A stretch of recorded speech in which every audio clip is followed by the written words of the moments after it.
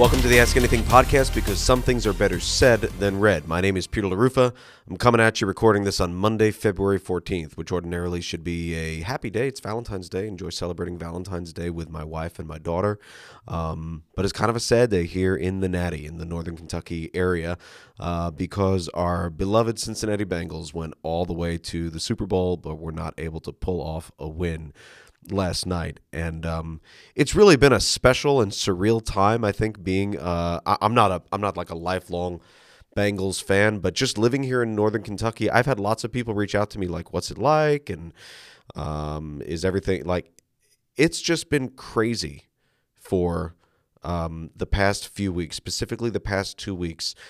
It's different than living in a big city with big market teams, right? Like New York City is a huge metropolitan area. It's a global city.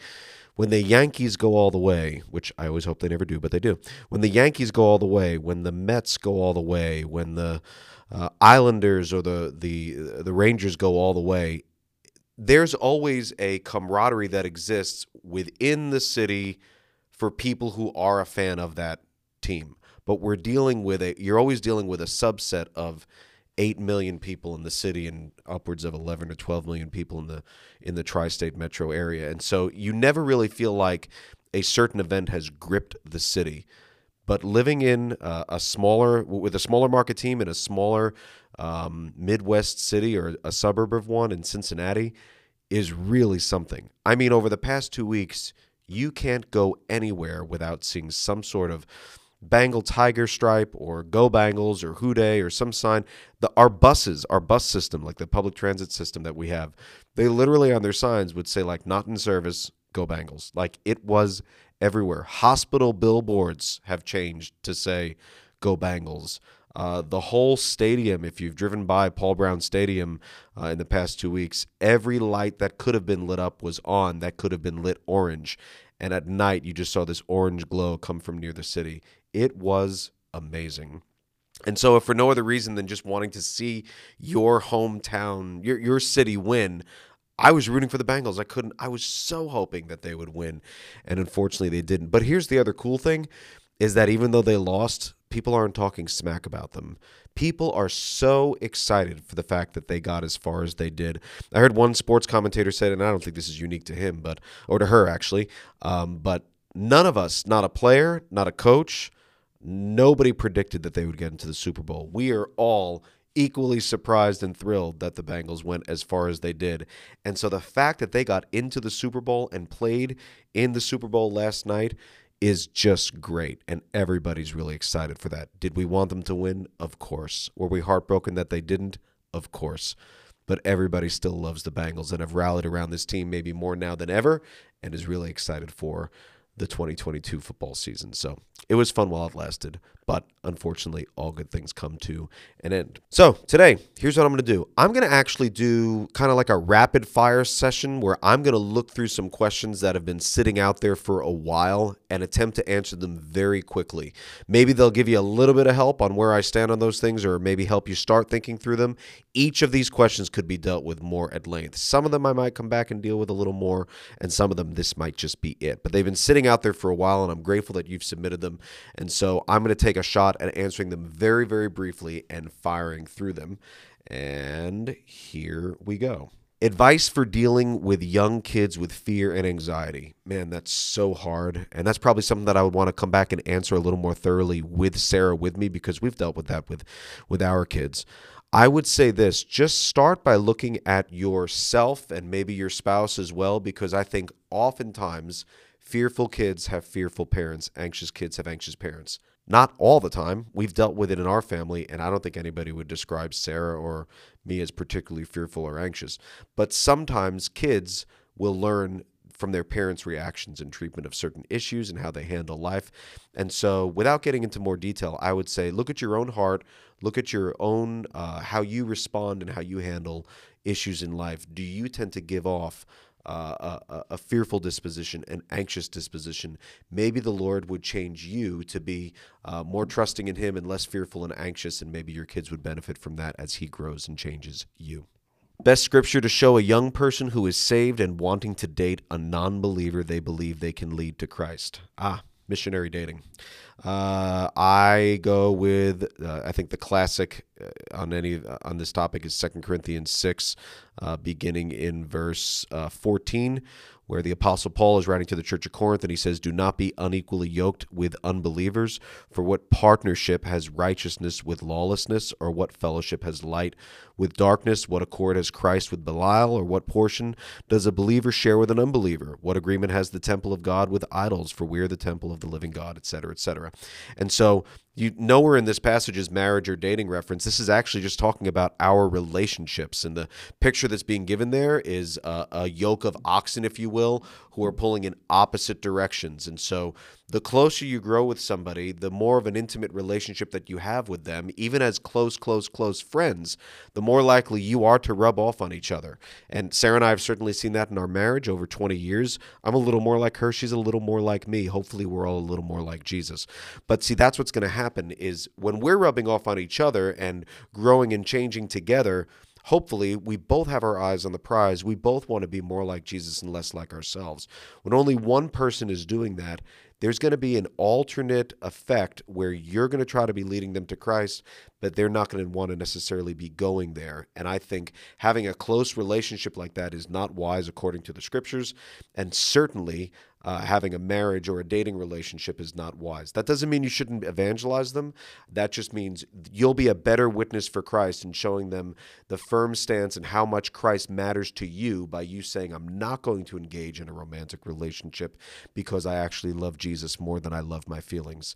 And I hope that we can talk about that, and that's a good witness to them. And if that works out, great. If it doesn't, it doesn't. Would love to talk more about this. I actually have a phenomenal story about this that I would love to share with you, but don't have the time to do that in a rapid fire session.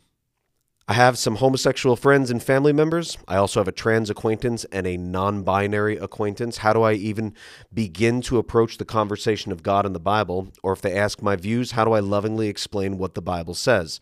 I think so many people in the LGBTQ plus community feel so jaded by the church. What can I do to fix that? I would start out by saying this. I wouldn't try to fix that. I wouldn't try to defend God. I don't think God really needs defending. I don't think the Bible needs to be defended. It stands pretty well on its own, and the Word of God will stand forever. If I were you, what I would do is I would seek to talk to them about the same things that you would talk to other people about who weren't wrestling with these issues. I would try my best to build a relationship with them. And of course, if they asked you directly about what you think, I would tell them what you think according to the Bible in an unapologetic way. And there's a way to do that that's both loving and kind, but also honest and unapologetical, because you're not going to apologize for what God has written in the Bible, and you are not the author. You are just the messenger. You're passing on what God has shown you in the scriptures, and you don't do that with apology. And so we're reminded of Jesus, who is full of both grace and truth, and I would prayerfully approach those relationships and ask the Lord to show you what it looks like to be full of grace and truth. Of course, there's more that could be said, but that's all I could say now. When and why did Catholics add books to the Bible? Why are they not considered part of the inherent Word of God? And so what you're talking about is the apocryphal books or the deuterocanonicals. So the apocrypha, that word means hidden. Deuterocanonical means second canon. And these books were never recognized as scripture by the people of God, even closer to the time when they were written. So Israel always had great respect for these books.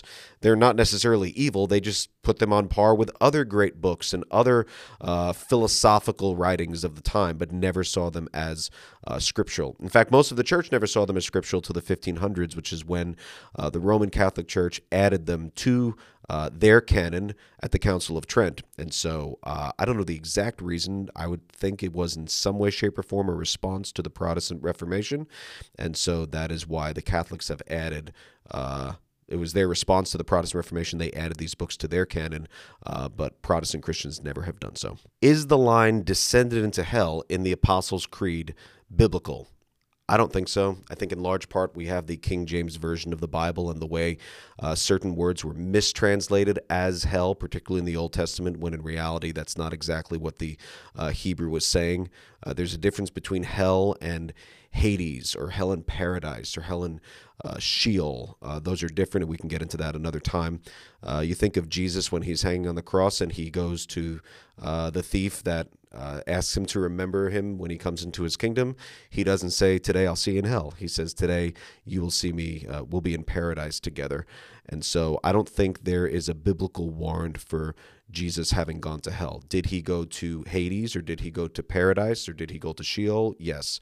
Did he go to hell? I don't think you could prove that from a biblical text. Can you explain intercession? Christ died once for all my sins. Why do I need constant intercession?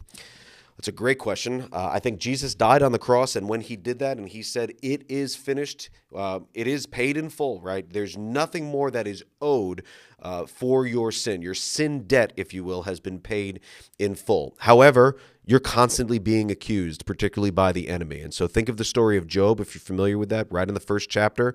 Satan tells God, if you took away every way that you're blessing him, he would curse you to your face. If you bothered him in this way, he would just abandon you, is basically what he's saying. And there, Jesus, so let's say when Satan does that about us, Jesus is our advocate. He's our lawyer. And so he's not protecting us from the wrath of God. He has appeased the wrath of God. The wrath of God no longer rests upon us. Instead, the love of God does, right? Because Jesus has absorbed the wrath of God as our propitiation, as a wrath-absorbing sacrifice.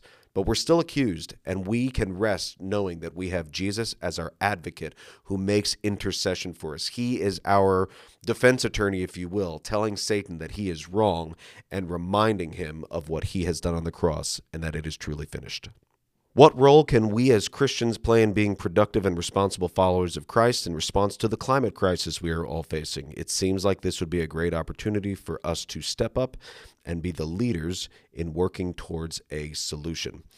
This is obviously a difficult question to answer because people have different and varying opinions as to whether or not we are in an actual climate crisis or if this is just the way things have always been. And there's probably some pretty valid arguments on both sides. I'm not a climatologist and I haven't really gotten into it much. And so while I'm not personally alarmed and thinking this needs to be a primary focus of my life, I still think we need to think about what it means to be good stewards of the environment because that's what God has given us, right? The same dominion mandate that he gave in Genesis chapter 1, telling us to be fruitful, to multiply, to fill the earth, and to subdue it and have dominion over it. God has charged us with being the stewards of all that he has created. And so Adam did that in his way back when he was naming animals and in caring for the earth and cultivating it, et cetera, et cetera. And we need to figure out what that means for us. I think where we sometimes get it a little off is sometimes there's people who are obsessed with this and this is all they want to talk about and do. And so sometimes people who have opposite views go to another ditch and they're like, it's almost like people are like, I love the earth. The earth is, I'm just married to it and have a romantic relationship with it. And it's like, that's weird. And so people are like, I hate the earth. And they're like cutting down trees just because they can. And it's like, calm down, Paul Bunyan. There's probably a middle ground here. And it's not being obsessed, but it's also not being completely flagrant and negligent. And just because you can do that doesn't necessarily mean you ought to do that. And so I think it's just thinking through what would be the best thing that you can do in your sphere of influence to be a good steward of the environment and to take action accordingly and doing so in a way that you believe honors God and serves people. Do I need to confess or repent from sinful dreams? That's a great question. I think...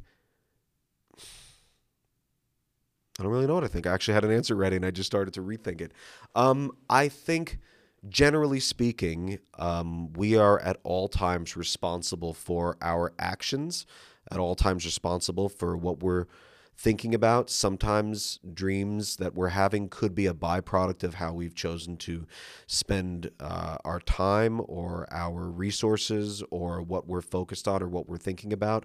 Maybe sometimes dreams can reveal maybe hidden motives within our hearts that when our guard is down, when we're sleeping, they are called to mind. And so I don't think, how do I want to word this? I think if the Lord is calling it to your mind and you feel convicted about it, you're like, oh, I've just spent time, even though I was asleep, I spend time focusing on things that I shouldn't be focusing on, right? Philippians 4, verses 8 and following, or just verse 8 actually says, whatever is true, whatever is noble, whatever is of good report, meditate on these things. Literally in the Greek, it says, make your mind these things. And you just think, wow, for a good portion of last night while I slept, I didn't make my mind these things. I think if the Lord's calling that to your mind, I think you should confess it to the Lord. The Bible says in James 4, whoever knows the right thing to do and fails to do it, for him it is sin. Think of Romans 14:23, which says, but whoever doubts is condemned if he eats, because the eating is not from faith, for whatever does not proceed from faith is a sin. And so I think if the Lord's laid it on your heart, or it's on your mind a lot, and you're thinking about it, you can go to God and confess it. Don't feel it's not like he doesn't know you're thinking about it, right? And so if you're like, I just don't feel good about this, I feel awkward in front of the Lord, don't feel awkward in front of the Lord. Go to him and confess it, and knowing that if you confess your sins, he is faithful and just and right and good, and will keep his word in forgiving your sin and cleansing you from all unrighteousness, as we're told in 1 John. And so I would say, what harm could there be in confessing and asking for God's help? Go to the Lord, confess it as sin, ask him to help you to cleanse your mind, ask him to guard your heart and your mind when you are most unable to do so, which is while you're asleep, and ask him to help you think about the things that would bring him glory and honor. In Matthew 5, it talks about divorce only for marital unfaithfulness. Should one then not divorce in cases of abuse? What then should be done if not divorce? Definitely for another podcast episode. But generally speaking, I would say Matthew 5 is not the only place that we look to for counsel on how to have a biblical perspective on divorce. And so it's a matter of looking at the whole of Scripture, old and new, and saying, what has God told us when it comes to marriage and divorce and even remarriage? And so I would say, just along these lines, one would want to consider verses like 1 Corinthians 7, verses 12 and 13, when Paul is talking about what it means for someone to consent to live with someone or be pleased to dwell with someone. And that would be probably where I would go just to start this conversation as to what one should do if they have grounds for divorce, particularly in the case of some sort of abuse that you're talking about. And I tend to hold to that in most cases of physical or sexual abuse, even maybe some emotional abuse, depending on how that's come about after you look into it. I think in most cases, divorce is actually a right thing to do, and that's why God has provided it. And so that's for a separate topic another time, but I think that's hopefully enough to get you thinking about these things. Well, thanks so much for watching Ask Anything. My name is Peter LaRufa, and it's always great to hear from you. You can find a link in my bio on Instagram to submit questions anytime or wait for the stories to appear and reach out to me there. Hope you have a great and blessed day.